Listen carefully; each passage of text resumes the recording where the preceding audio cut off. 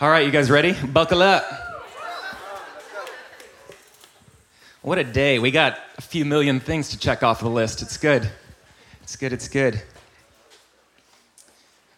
Can we just take a moment to engage with his presence? Thank you, God. Hey. You are right here with us, God. Nourish our very being. We're about to talk a lot about Jesus being living water. Hey, pour it out, God. Pour it out. Pour it out. I'm just reminded this morning as we were praying, the Lord showed me a vision of minds, brains with Band-Aids all over the scars and the wounds. And he's like, I see that. And he just gently was peeling off the Band-Aids. And I think that represents just the ways that we've been trying to cope and the maybe the methods of this world, putting Band-Aids on our thinking. And he removed the Band-Aids and poured out his pure water himself over the brain, and it turned to a healthy color. It was rightly working. It was freed. It was in wholeness. So even today, let the water of Jesus pour over your thinking, your minds, bring healing. He is healing oil. He is the balm of Gilead. Healing is in his name, and it's his nature. And so as we engage with Jesus with his word and in truth, let him nourish and transform you. Amen? Amen. You know, can we welcome Kathy Martinsen this morning? My parents moved to California about a year and a half after I did. I thought I was just going to be a loner in LA, and my brother and sister-in-law moved. They planted a church in Pasadena about 6 months after Evergreen, and then they planted a church about a year after that called Unveiled. And so Friday nights in Pasadena, that's where it's happening, in their home. And hey, Evergreen, if you wanted to go, we could bust through that home and get a building for you soon, I guess. Yeah. So you're welcome to join that. But we were praying about what to preach on this morning. I specifically feel like God's been taking us on a journey by no mistake. Over the summer, if you've been with us, we went through life in the Spirit in Romans chapter 8. We really went deep in Romans 8, what it means to engage with God, life in the Spirit. And then he took us on a journey of intimacy with God. I mean, that is the bedrock of everything in our faith, isn't it? Relationship with God himself. And then he led us kind of felt like a 180, but it felt so natural at the same time. He took us into a series on spiritual warfare. And so from a place of intimacy, that is the place that we go into the land like we talked about last week and are able to fight those battles from a place of intimacy and victory. And so it all comes from life in the Spirit. It all comes from intimacy. And then we engage in the land of promise, these giants in the land, these fortifications in the land, from a place of being connected to the Father and seeing his heart of love come forward through our lives so that no matter what we're facing, we are confident in the victorious work of the finished works of the cross and the resurrected power of Jesus in our lives. And I love just the brilliant messages that have been coming through. Joshua Mills spoke on the glory of God, all that God is and all that he has, the manifest presence of Jesus himself. And then last week, I got so many individuals that were just sharpened by last week's teaching from Charlie Brown. Yes, Charlie Brown, that's his name, like the cartoon. And Charlie just gave a powerful message all about moving into the land of promise, talking about Joshua and how we have to, when we're moving into the land, we got to let some things go. We got to leave some things in the wilderness, don't we? Because we're moving into our destiny. If you're going to move into your destiny, you've got to leave some things behind. And then you've got to know that the greatest promise of all, that surely I am with you wherever you go. It doesn't mean that we're not going to face different challenges, but God is with us. And so, man, I'm stirred up. I'm like, God's just taking us on the best journey here. It's so good. And I felt today, as I was praying, the Lord showed me a vision of this church, and it was men and women next to these stallions. The stallions were ready to go. They were shiny, groomed stallions, and they had packs on them ready to go. And some people started getting on and taking off. And other people got on and they tried to take off, but there were these big anchors attached, just dragging in the dirt. And I felt like the Lord says, it's time to let go of the anchors in your life. What are the areas in your life that you've been holding on to things? You have authority. The horses represent authority. He's given it to you. But through your own choices, we have held onto anchors that keep us from living in the fullness of our destiny. And so I feel like there is a motivation of the Spirit, a holy motivation of the Spirit to be able to let go of the chains today, to let go of the anchors that are dragging so that you can run in the fullness of your destiny. This is what we were created for. So who's ready to just move forward? Let's go. Can you imagine with me for a moment, not just 5, 10, 15 people that are moving forward with authority and speed, but a whole company of people that are like, let's go. Let's run together. Let's run together. So I'm hungry for that, guys. This is, the Lord spoke to me too. He said, I was wrestling through a little bit like, are there areas we need to be a little more seeker friendly? And I feel like he hit me across the face and said, Jesus is not seeker friendly. Jesus is radical. Jesus is radical, and I mean, he'll take you by the hand and guide you on, but he's also the same God that will knock you off your donkey. And I'm like, we just gotta model what it looks like to be radical followers of Jesus and let the Spirit of God do that heavy work within someone. That's free. I don't know. I thought of that today. So I was praying into what God wants to do, and I believe God wants this to be a house of greater glory, a house of greater manifest presence of Jesus.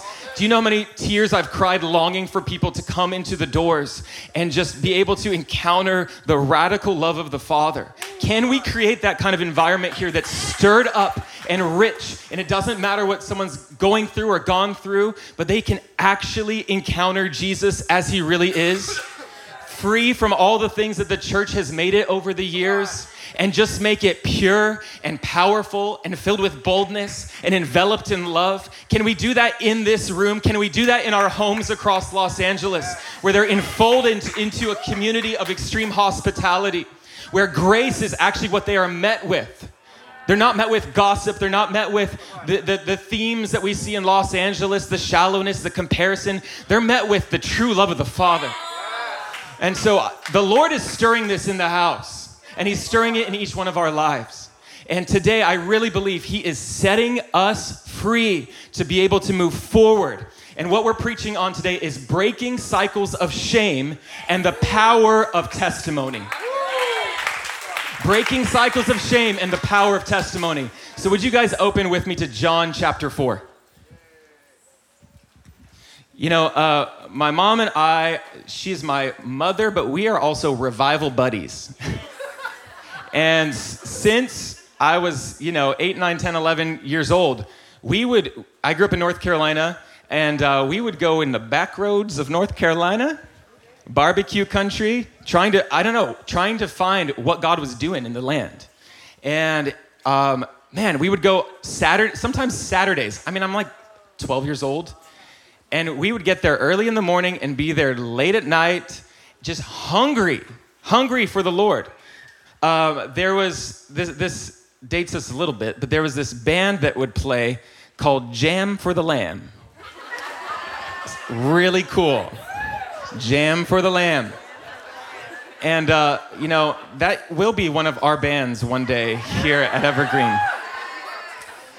Maybe we'll have like ska music that we... I know some of you are longing for some Christian ska. Jen, really? All right. Just let the bowls of intercession tip over. And so I just want to take a moment and honor my mom because, this is direct fruit of your own hunger for the Lord and my dad's own hunger for the Lord. And seeing both of your kids pastor churches in this wild land of LA and trying to live this uncompromised, holy fire kind of lifestyle and spread that wildfire in every part of our lives. And my mom, we were in a little more conservative church growing up, and in her hunger, she opened up a Dutch Sheets book and got baptized with the Holy Spirit. Just on the bed. It wasn't Dutch Sheets, it was somebody else. But Use your microphone. I know, but it's... Sorry, is it on?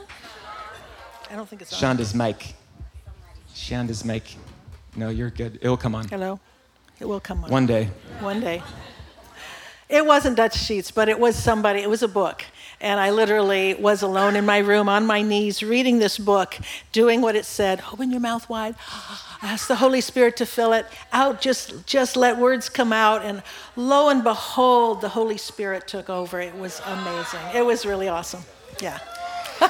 So I just wanted my mom to share a quick snippet of her testimony. It's so powerful, and I think it gives you guys a glimpse of her heart. So would you share your testimony? Yeah, so just briefly, about a year and a half ago, I think I shared the longer version here at Evergreen, so I'm just going to do a very nutshell version. I did grow up in a Christian home. My dad was a Methodist minister, but he had fallen into some things when I was about 5 or 6 years old that caused deep shame in his life.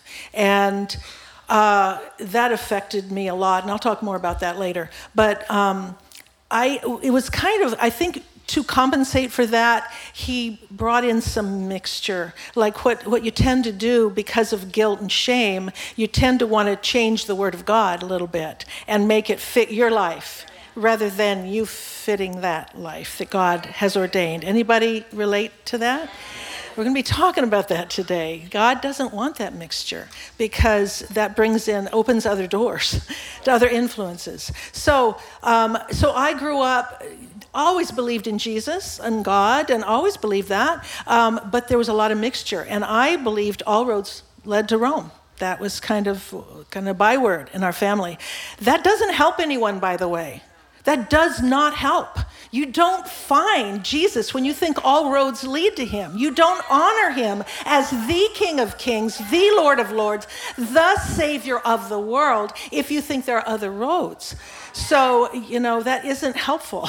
But people do it because they think it's being helpful. So anyway, I got married young. My first husband left me. He was confused in many ways and broke my heart because I thought it was forever. So then I found out some things about my dad about that same time. And so I was like wrecked in my early 20s and throughout my mid-20s. I just was looking for something to tell me I was okay. And unfortunately, I dated a lot of guys and looking for love in all the wrong places kind of thing.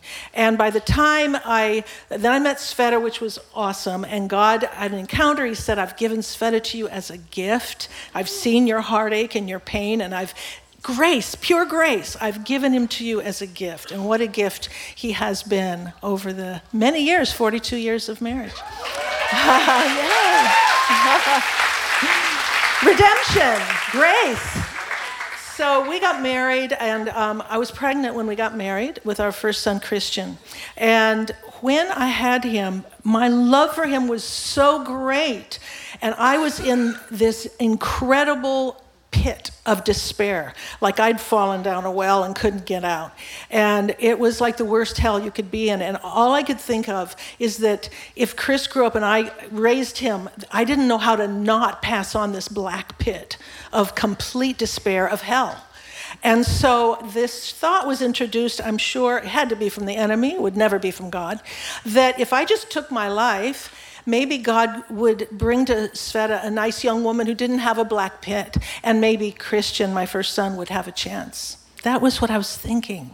That's so twisted, you guys. That's never God, ever. So, but I didn't know that, and I thought it was, and I'm sitting there thinking how to take my life. I was in Chicago, in Iowa. My mom was praying for me with a friend, just sensing, I didn't tell her anything, but sensing something wasn't right, praying for me from there. And I had an encounter with God. I didn't see him or hear him with my ears, but in my spirit, it was as real as if I'd seen and heard him with my ears. He invaded that apartment, and he just spoke to me and he said, Kathy, you have been seeking for so long. You've read every self-help book. You've gone to this counselor for 5 years and you're worse than when you started. And, you're more hopeless than you were when you started because now you've tried everything and you still haven't gotten out of this black pit. You haven't found the answer, the hope. And he said, but Kathy, what's wrong with you is at the core of your being. And he said, I made you. I'm God. I made you. And I know everything about you. So it's like God is great and God is good. So he was saying, and I love you and I want to help you. I'm the only one who can, and I want to. And I knew that that was true. And I had read, as I said, every self-help book. I had been to a counselor for 5 years. I'd done everything I knew to do. And I was worse because I had not once factored in God. So just to kind of tie up the loose ends, we moved to North Carolina. I was now seeking him in a very, demonstrative way. And I was looking for him, found a little heart magnet. If you to seek me, look with your whole heart. I was doing that. And this one woman, I had gone to church the night before, and I felt the message was just for me, and I had a mental image of straddling a fence. One leg was here, one leg was here, and God said, Kathy, you can't straddle the fence. And I knew it had to do with my dad, because I love my dad. He's in heaven now, but I loved him so much. And I didn't want his disapproval because I knew I would get it immediately. And so I had to make a decision between pleasing my dad and pleasing my dad. And I chose the Father. And I put both legs over. And long story short, a few days later, I gave my whole life to the Lord. I saw the ball had been in my court the whole time, and I didn't know it because I had believed in Jesus, you see. I'd had head knowledge. I believed in God. I believed in Jesus. I believed he was the Son of God. And when this woman witnessing to me said, there's a verse that says, even the demons believed and trembled. My jaw must have gone to the floor. It was like a light bulb came on, and I realized, oh my gosh, they knew he was that isn't it. It's something more. And I saw in that moment, it was an exchange. I needed to return that ball, which is my life. I needed to say, yes, I give you my whole life, and I receive your whole life in exchange, the greatest exchange there ever could be. And that's for us. That's why he came. So I did that, and everything changed. That was the beginning of so much. So.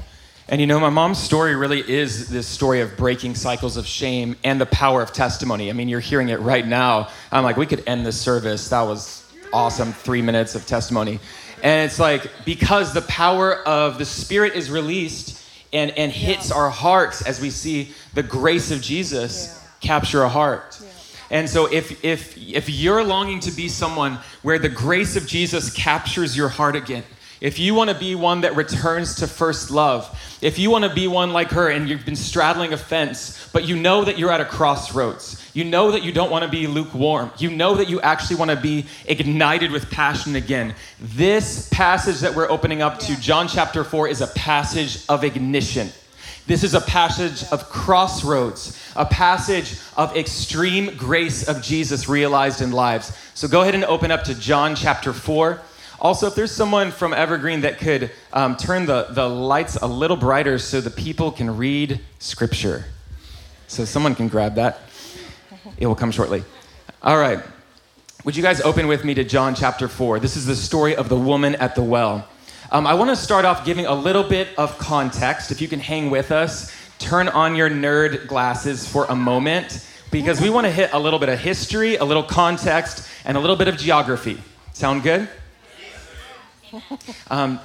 Mom, what is the timeline and setting of this story? Would you go ahead and open it? So we happen to be studying this in our Friday night church, and so this was kind of familiar to us. We're going right through John, doing these Bible study techniques. So in chapter 3, a religious leader named Nicodemus, you may have heard that. He's the original Nick at Night, if anybody knows Nick. Anyway, I know. She's got the jokes. I've got a million of them. Anyway, he did come to Jesus at night. He had questions. He was seeking.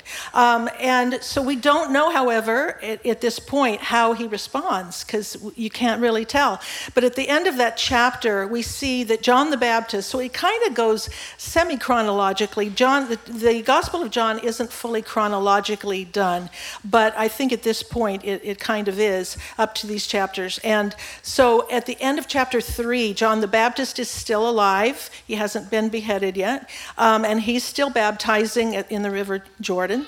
And now Jesus' disciples are also baptizing a little ways away on the other side of the Jordan with Jesus. They're doing the baptizing, but he's there. So John's disciples are hearing about this because Jesus is drawing a greater and greater crowd. And John's disciples are concerned about this and bringing that up with John, saying, What's the deal? And John exalts Jesus again. He's his cousin, but he understands. Remember, he's the one that in the second chapter or first chapter, he's saying, behold, the Lamb of God who takes away the sins of the world. He recognizes who Jesus is, and he's exalting him, and he realizes who he is. So there's no competition. Do you know when you realize who you are and what you're called to do and be, when you know your destiny, you will not feel competitive with anybody else, because no one is designed and born to do what you are. That's right. And John knew that. Jesus knew that. So they were not competitive. And John said, so my job is now diminishing, and I must diminish, and he must grow greater. Right? So that's the end of the last chapter. Now, what's happening is Jesus is realizing that the religious leaders are also aware that Jesus is getting more and more popular, gathering more and more people. They're already concerned about John. Now Jesus is even doing more. So it's stirring up a hornet's nest. Jesus is aware, and he decides to go up where it's safe in Galilee. He's down in Judea, which is the southern part of Israel. He has to go through Samaria to get to Galilee. Now we actually have a nice graphic of Israel. There it is. Look at that. So Jerusalem is to the south in Judea. Mm-hmm. And, we're going to talk about this in a moment. There's a direct crossroads that goes right through Shechem. And that's the middle dot there. And he's on his way to Galilee. And so he's stirred up the hornet's nest in Jerusalem, and he's going north. And a lot of individuals in the Jewish community would take the long way around Shechem, which is in the heart of Samaria. Especially leaders, because if they ran into a Samaritan, they would be unclean. That's right. And for the sake of time, let's hit on the Samaritans and why they were wanting so much separation from the Jewish community and the Samaritans. Well, it's because Jacob was the father of the 12 tribes of Israel. If you remember that, he had 12 sons. They became the 12 tribes. Those 12 tribes got divided in 722 BC. In 930 BC, sorry, but the northern tribe, or the northern kingdom, I'm trying to say it too fast. The northern kingdom is called Israel. The southern kingdom is called Judah.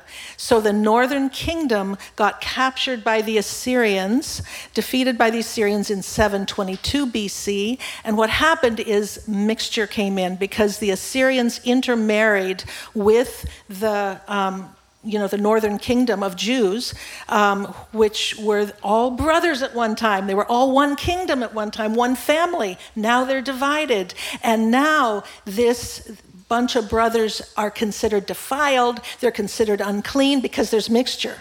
They're not allowed to worship in Jerusalem anymore. So they have these mountains there in between, Mount Gerizim, Mount Ebal, and they start worshiping on Mount Gerizim as their place of worship. And if I can give the Cliff Notes version for you all, that central part of Israel was where basically the cousins that were defiled. They were like the defiled cousins were the Samaritans that lived in the middle. But the pure Jews lived closer to Jerusalem or up in Galilee. And so they would travel around because they did not want to be mixing with these defiled cousins. You guys getting the point?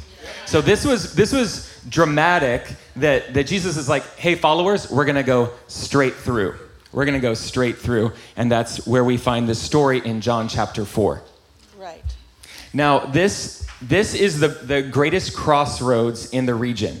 It literally is the biggest highway north-south, the biggest highway east-west.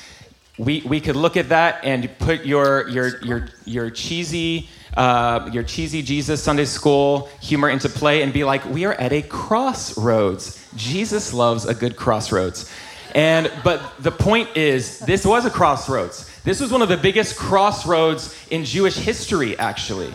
And I love that Jesus shows up here to reveal extreme grace, because it is at the cross that extreme grace is demonstrated. And it is here at a crossroads, the greatest crossroads in the region, where grace is demonstrated. Throughout Jewish history, we see time and time again, we're just going to knock through some bullet points of Jewish history where this is demonstrated as the biggest crossroads. Moses read the law at these crossroads.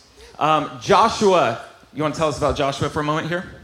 Yeah, but I'll back up. In Genesis 12, which is a huge change in scripture that happens, that's where Abram is called by God. And that call that he received, we are all living because of that decision at that crossroads to obey God.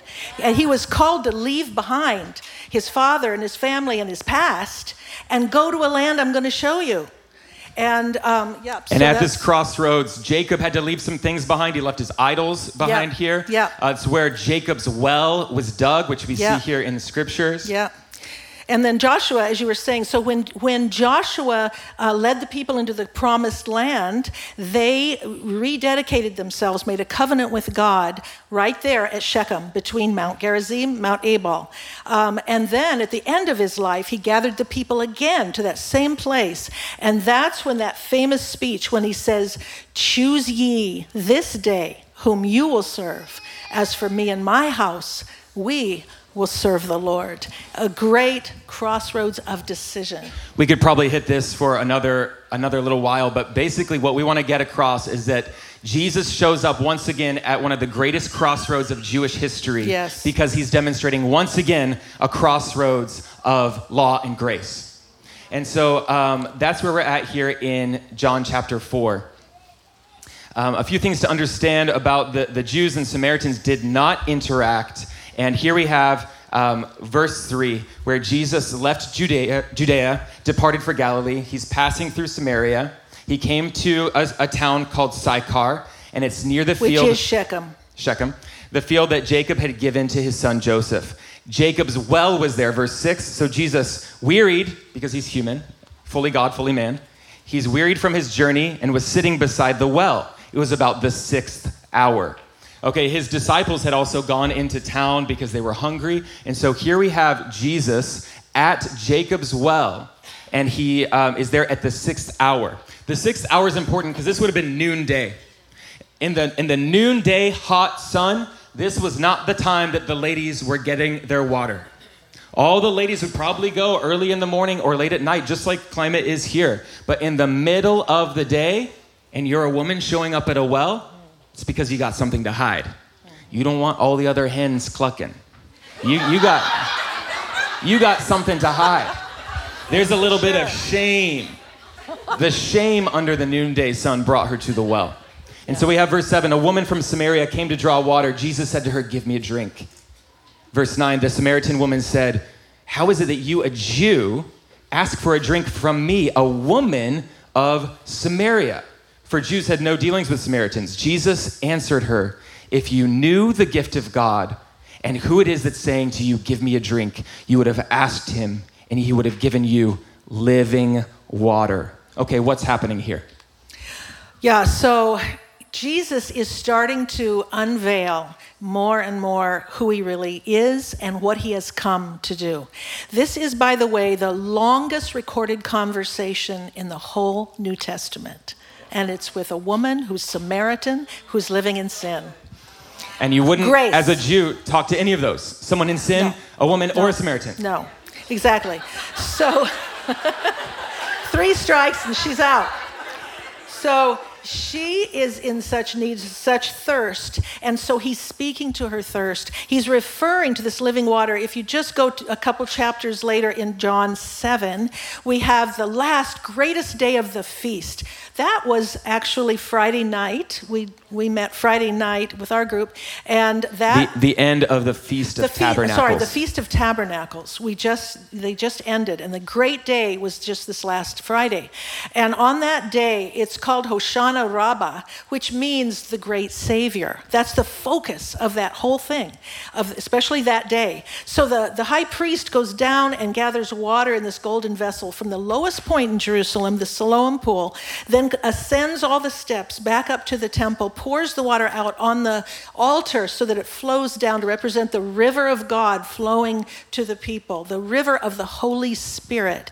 Jesus stands up at this point and he says, let anyone who is thirsty come to me and drink. Whoever believes in me, as Scripture has said, rivers of living water will flow from within them. What he's speaking about is the salvation that he brings, that he has come for instead of law. Law leads us to the great teacher, Jesus. He's here with grace. It's the greatest shift in history ever. And he is bringing a whole new thing from outer works to an inward transformation where we leave the old on the cross and we become a brand new creature. And that's where we're full of living water, which represents the Holy Spirit. That's right. And Jesus is also demonstrating, they would do this act during the festival, the pouring out of the water. They would read from Isaiah 12. And I love how Jesus brings the fulfillment because he is the Messiah. He knows the scriptures and he knows he is the fulfillment of these prophetic words. And he's taking what is physical and makes it a matter of the spirit. He always takes what's a matter of the law or physical and turns it to matters of the heart. Yeah. And once again, he says, I am the living water poured out. Right. That verse, by the way, he's referring to is, with joy, you will draw water from the well of salvation. And so remember what his name that we've just been singing means. Yeshua means salvation. Verse 11, the woman said to him, Sir, you have nothing to draw water with, and the well is very deep. Where do you get that living water? Are you greater than our father Jacob? He gave us the well and drank from it himself and did his sons and his livestock. Jesus said to her, everyone who drinks of this water will be thirsty again. He's talking about the water from the well. But whoever drinks of the water that I give him will never be thirsty again. The water that I give him will become in him a spring of water welling up to eternal life. The woman said to him, Sir, give me this water so that I will not be thirsty or have to come here to draw water. And so he preaches and he draws her by the Spirit to the things of the Spirit. Now the story switches because Jesus is now intent on going after the areas of her life that are hidden in shame. And he says in verse 16, go, call your husband and come here. He is setting her up to face her shame. Verse 17, the woman answered him, I have no husband. Jesus said to her, you are right in saying I have no husband, for you've had 5 husbands, and the one you are now with is not your husband. What you've said is true. And so by a word of knowledge, Jesus is demonstrating that he is connected to the Spirit and says, I see you. I know you. I know what you're going through. I know that you've had 5 husbands and that you're living immorally right now. Right. And I'm still calling you. Well, I want to just interject there that I think how we hear that is so important. He didn't come to condemn the world, right? He came to set us free, to be our Savior. Our Savior. Sin is the thing that imprisons us. Well, often we don't realize it, but that's the enemy. That's the thing that completely is that weight that you're talking about. It imprisons us. It weighs us down. It keeps us from the things of God. And so when he puts his finger on something, it is with such love. And he knows how each person can, how they need to be talked to. He knows everything about you. And he knows how to reveal that to you. And you have a choice. It's a crossroads at that moment. Will you respond and come toward him? Will you let him take that and transform you further inside? Or will you put up a wall and, keep him at a distance? And he's giving her an opportunity to deal with the real thirst that is within her. He's giving her this decision that she gets to make. Right. And so she kind of says, "Sir, I perceive you are a prophet," because he's telling her, she's saying you're right. You're right. You're right. Verse 23, "The hour is coming and is now here when the true worshipers will worship the Father in spirit and in truth." So can I interject right Sure. there? So a couple verses back, after she says, "I perceive you're a prophet," then she starts to talk about our fathers versus you Jews. And what I see here is she's bringing up the even deeper shame and deeper issue of the division among the family. This shame that the Samaritans feel because of the Jews looking down on them as lepers, as unclean, as rejects now from the family. God came for the lost sheep of Israel first, and they are the lost sheep of Israel. That was Samaria. And he loves them. We are dealing with the same crossroads right now. We have two other brothers, Ishmael and Isaac, that are fighting, have been fighting since the beginning. And only the cross, only Jesus can bring the reconciliation between brothers, between family, and create the one new man that Ephesians talks about. That's God's kingdom family. No, that's right. And so here we are in verse 23, where Jesus is speaking, "The hour is coming and is now here when the true worshipers will worship the Father in spirit and in truth, for the Father is seeking such people to worship him. God is spirit, and those who worship him must worship in spirit and in truth." What he is doing is moving from all her questions of how to externally worship. Where must I worship? Where must I do this? And he's saying, I'm moving it into matters of the heart. I'm moving it to areas of the spirit. It's not external, it's internal. And this is the biggest change of all that takes place, from outer works towards inward transformation. Exactly. So he's saying it's not going to be the temple in Jerusalem or the temple you've built in Mount Gerizim, because you are going to become the temple. The Ark of the Covenant, the presence of God himself, is going to dwell within you the moment you receive what I am offering, this living water. And as he's speaking, she's having that stirring by the Spirit within her. And it says in verse 25, the woman said to him, "I know that the Messiah is coming, he who is called the Christ. And when he comes, he will tell us all things." And pay attention to this, verse 26, Jesus says to her, "I who speak to you am he." He says, "I am the Messiah." And she gets it. She gets the spark of light. She gets that in this moment, there's a faith that is birthed within her, ignited, and that this is potentially her salvation experience. Verse 27, just then the disciples came back. They were marveling that he was talking to this woman. No one said, "Who do you seek?" or "Why are you talking to her?" And see, there was this, they could see the change that took place within this woman. And they had never seen this kind of light that was shining from someone before. And so here's what happens when someone is ignited in faith, they find their salvation experience. It says in verse 28 that she left her water jar behind and she went into the village. And you couldn't get her to shut up because she was so excited about that she had just met. Could this be the Messiah? Could this be the Messiah? And she starts telling her testimony to every person she could find. Yeah. She says, "Look at this man that told me everything I've ever done." Did he really tell her everything she'd ever done? Maybe they had a bit of a longer conversation, but I think it was the work of the Spirit where she felt known. Yeah. She felt known deeper than deep. Yeah. That this man knew me. This man knows you. He's your creator. And is not rejecting. And so she goes in and I love this because it says in verse 39, many Samaritans from the town believed in him because of her testimony. There was a belief that was ignited just from her testimony. And can I say, women were not allowed to give testimony at that time. Their testimony was worthless. No one would take heed, especially a Samaritan, especially a woman in sin.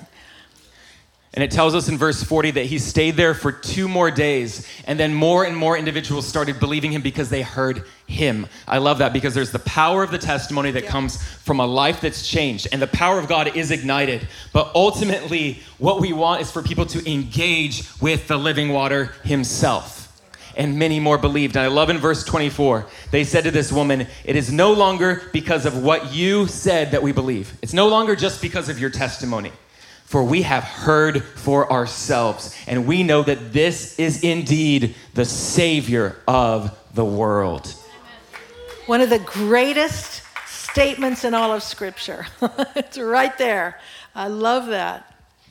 So there's many things that we could pull from this passage. Pastorally, I want to shift us a little bit. We're going to probably go till a little bit later. But I want us to kind of focus on 2 things. I want us to focus on freedom from shame, and I want us to focus on the power of the testimony. And so I want to just ask, my mom's counseled individuals for over 30 years in our home for free. I mean, that alone is a lot of gems in your crown. Bless you in Jesus' name. And seeing people discipled into freedom. And so I just want to ask you, what does shame do to us? Oh, you know, I hate shame the most because the devil uses that to literally twist the soul. I think if you look at Adam and Eve, when shame came in, they hid, they covered themselves, they blamed, and so it's like this flip-flop thing where you either feel, you just want to become nothing because you feel like you're nothing and you don't want to speak, you don't want to share, or you put on a bravado with this mask because you want to prove that you are okay, and it just, you can't be real because you're constantly putting all this energy into hiding behind something or someone else, in a sense. And you how can you feel known? Because you're hiding these things. And so you don't feel known by God, you don't feel known by people, you don't feel loved because you haven't let them know you. And so it is such a stealer and such a horrible tormentor. And I saw it in my dad. And, when he went to a counselor early on, I heard this story. I was young. I didn't know it at the time, but he told me later that he humbled himself and he went for counseling. But the counselor just laid law and religion on him. It's like, just stop it and just don't do it anymore. Do you know that the Bible says that the law stirs up sin? The law was given so that we would be aware of our sin. It never was designed to take our sin from us. It only was to show us and make sin more sinful. And so one of the reasons that I did start counseling is because I know people are at crossroads all the time in their lives. And what do they need? Not religion and law. They don't need to be beat up. They're already beat up. They need the medicine of the gospel. They need the grace and love of God that covers over a multitude of sins. I'm not saying to water down truth. Jesus came full of grace and truth. I really believe grace isn't really grace without truth, and truth isn't really truth without grace. They are so intertwined. And so, what was I going? Oh, what shame does. Yeah, so shame steals, shame cripples us, and it keeps us from maturing because we're hiding even from God. Yeah, this is some of my ideas. No, that's awesome. And then let's start to talk about ways, keys to get out of shame and into freedom. Yeah, we were just talking to our daughter, your sister-in-law, my daughter-in-law, Susanna, and she was quoting someone, I forget who she was quoting. Brene Brown, who said, Vulnerability is the antidote to shame. In other words, being real. Because shame causes you to not be real. It's hiding. That's what it is in essence, right? So to be vulnerable, to be humble and vulnerable, sharing who you really are with someone. I'm not saying casting your pearls before swine. In other words, I'm not saying just share with anybody. Because that's what my dad did, and he shut down forever. He never went back to another counselor. So you've got to ask God, who should I share this with? The Bible says to share with one another. Confess your sins to one another, and you'll be healed of all kinds, whether it's physical, mental, spiritual, however. So we are to share, but ask the Lord who to share with. First share with God. That's what David did. David took all his stuff to God. He was so honest with God. Be brutally honest with God. Tell him everything. He already knows, and he loves you. And then ask who to share with. That starts to break it right there. Truth starts to break the lies of shame. Yeah, and the antidote for shame is humility and vulnerability. Jesus did that with the woman at the well, and he brought her into that experience. He helped her into that area, like, I see, I know, and I'm here with you and for you. Exactly. Also, for me, when I became a Christian, knowing what the Word of God says about how God sees you, I remember hearing right away, God takes your sin and he separates it as far from himself as the east is from the west, and he chooses to remember it no more. Wow, I thought, that's incredible. So if I bring it up to him, he's going to say, what are you talking about, Kathy? Right? He's chosen to forget it. That's so beautiful. And so there are many scriptures like that. And then if we sin later, let's say we've been walking with the Lord for a while now, we can get prideful in that and start to put walls up again because we feel like, well, I shouldn't be sinning now. Now I can't share that with anyone. Well, he says, if you will confess your sins, he's faithful and just to forgive us our sins and purify us from all unrighteousness. We have an advocate with the Father. We have the blood of Jesus that we can stand on if we'll confess, if we'll repent. Remember, repenting is turning from it. When she left her water jar, like you were talking about, Tommy, that's a picture of repentance. When Abram left his old life behind and followed what the Lord God had called him to, that's a picture of repentance. So, yeah. That's so good. We were talking about how there's a stat that the Western church, if you're talking settings like this, are usually about 2/3 women. Mm-hmm. That means that only 1/3 are men. And as I've done more and more ministry, I actually believe that the reason that so few men are attending church is because they have so much sexual shame. Yeah.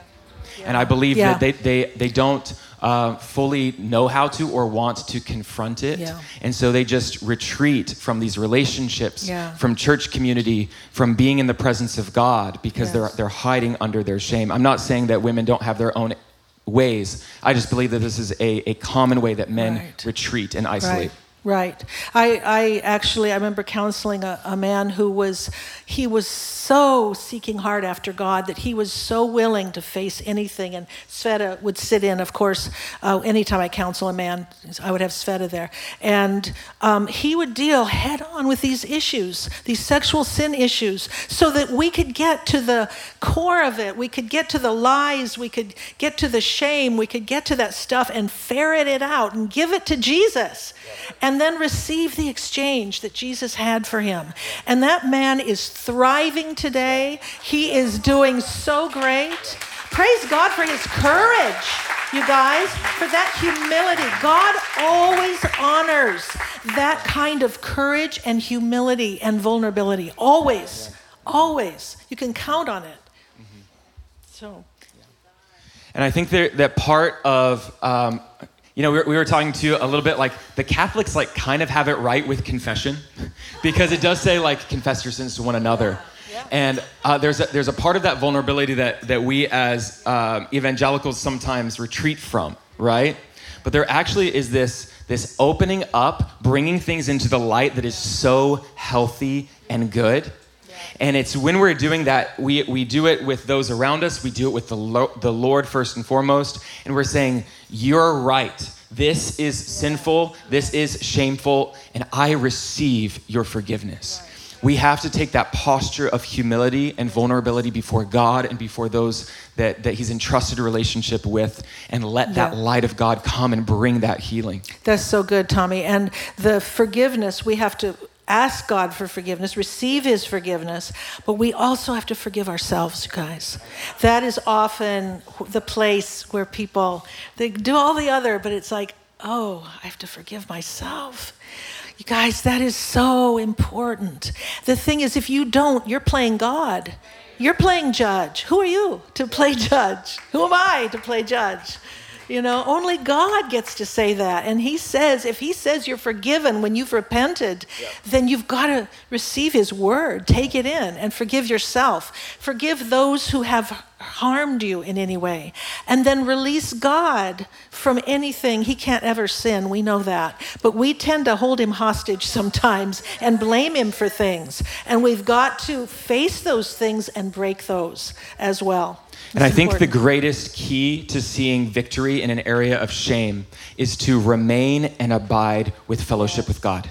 Amen. If I could give any tool, any propelling in your life, a purposing in your life, it's to abide and remain in relationship with God. Yes. Did you know that you could be a pastor preaching a message from Scripture every week and be living in sin?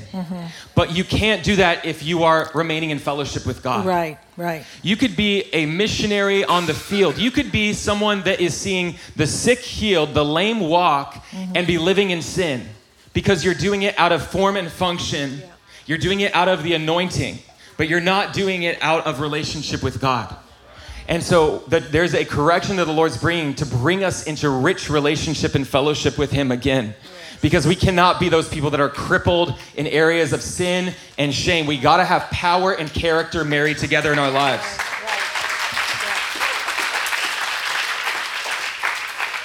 And he's awakening this within us. And it's going to be through rich relationship, abiding and fellowship with the Lord himself. Yes, so good. When you're in fellowship, the small things don't add up anymore. I was talking with a girl this week, actually, that 9 months ago, she was living in all sorts of, like, almost as bad as you can imagine. Like, that's where she was at 9 months ago.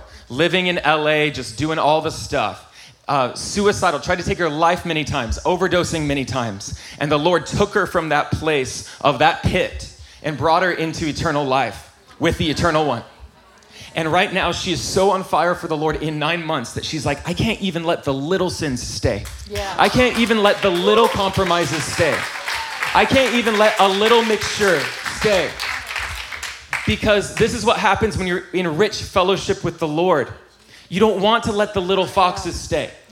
You want to live pure and let the dross rise to the surface and let him skim it off, because the fire and passion of Jesus is alive in you. And I believe that, like, some of us have lived in that place of lukewarm and compromise, and the Lord is bringing us again to a crossroads. And he's saying, do you want to be one that lets me take the dross off the surface and let you be a pure source again? Do you want to be one that is erupting with passion again? Because when you let the little things stay, you can't actually remain in that intimate place with him, and it's robbing you of your destiny. And so the Lord is drawing us in. Come into relationship again. Let me show you by my Spirit the areas that I want to deal with. I know in my life, like, time and time again, the Lord has shown me areas. I'll be in worship and I'll be trying to encounter the Lord, and he shows me this vision where I have something on the altar. He says, that thing needs to be given to me. You have made that a shrine in your life. And I'm like, I'm trying to worship. Okay, that area. And I just deal with it. Repentance. I place it on the altar before him and say, take it, Lord. Take it. It's not worth it. And the freedom that comes, you can't even compare to what that thing is, that little shrine that you've made in your life, thinking it's something that you deserve to hang on to. It's not even worth it in comparison of being free and being pure. Like, there's nothing that compares to that kind of freedom. When you're in fellowship with God, the small things don't add up. So you can see the joy The freedom and joy go together. And that's what this woman had. Don't you know that when she went into that village, that joy was contagious? They could say, what happened to her? And just her countenance was a witness. So, yeah. And that's what I want to land with today. I know we're going a little over time. The power of testimony. I just want to hit a few bullet points there. That she was compelled to share. Yeah. Her sharing ignited something in hearts of men and women within that town. And I think there's something about our testimony, your unique testimony, that the Lord wants to actually realize that you have something to say. And when it's filled with the power of the Holy Spirit, watch what Jesus does as you step in and take a risk and start to share what he's done. Watch the softness of hearts that takes place as you step out and just share what Jesus has done in your own life. It's a sparking of salvation that took place then, and it's still happening today. And I wanted my mom to actually share about one of her best friends at the time years ago, and just share a moment about the power of testimony. Yeah. So literally 1 week to the day after I became a Christian, I had a really good friend up in Canada.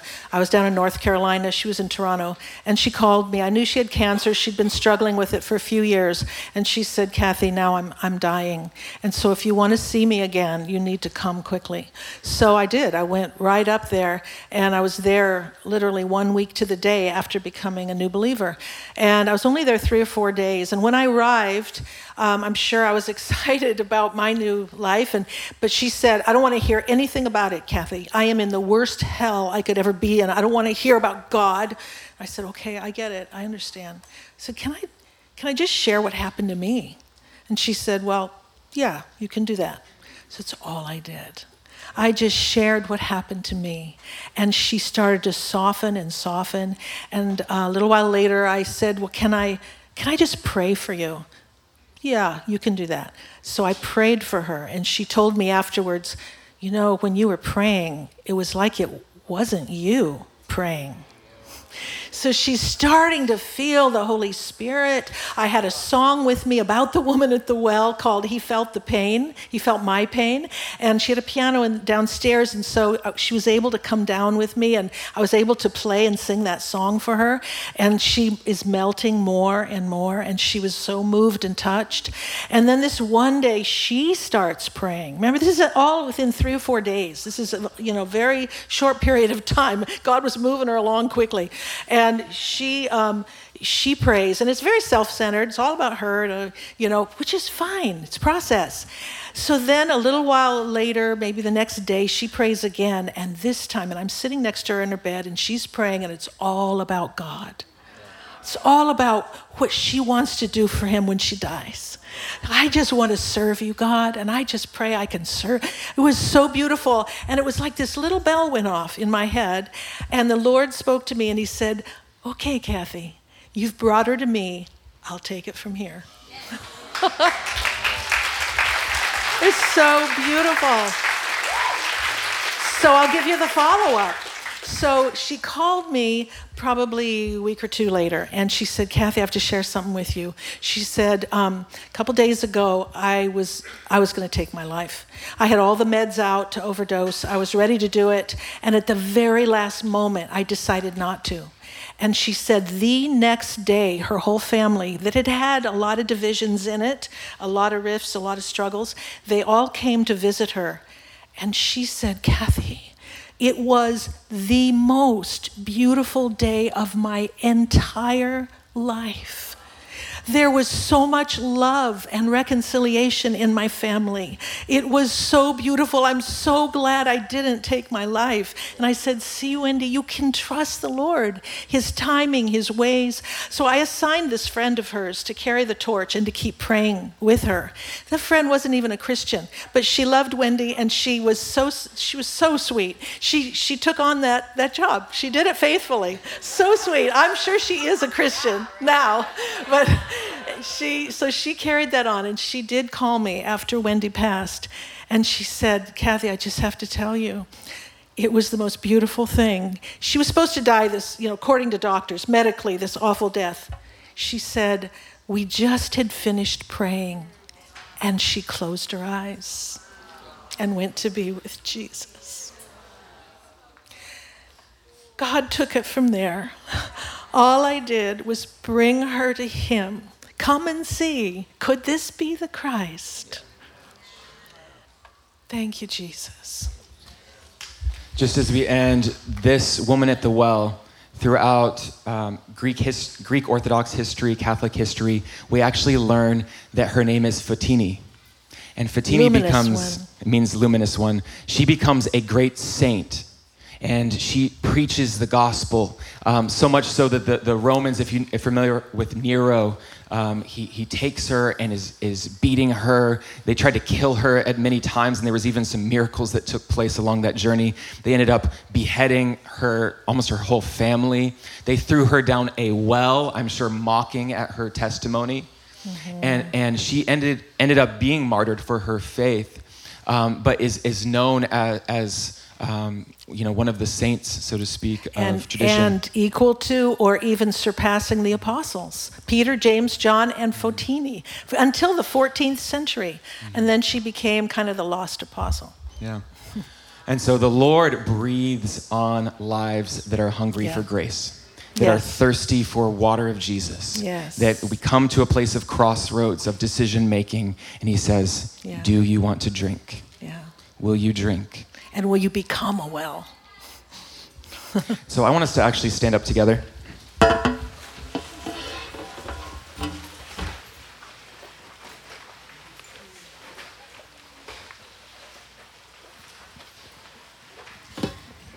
Would you just get in a place of receiving before the Lord, connection before him?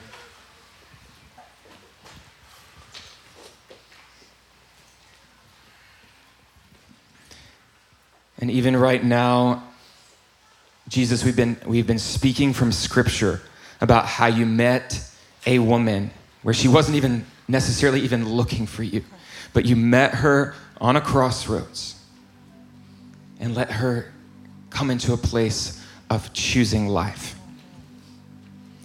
So I pray that even today, God, there's some here that have never chosen you, that have never chosen the Messiah on the roads in their journey,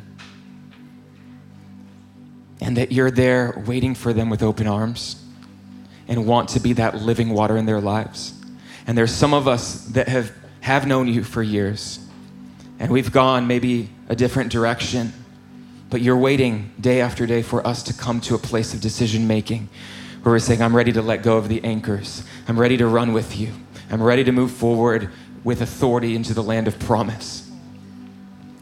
So even right now, where you're at, would you just give your simple yes to him at your crossroads?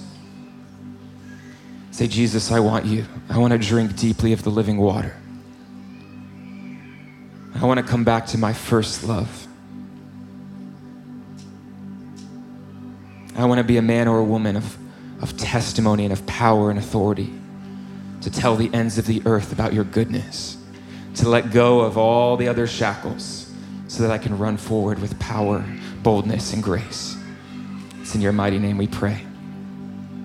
Amen.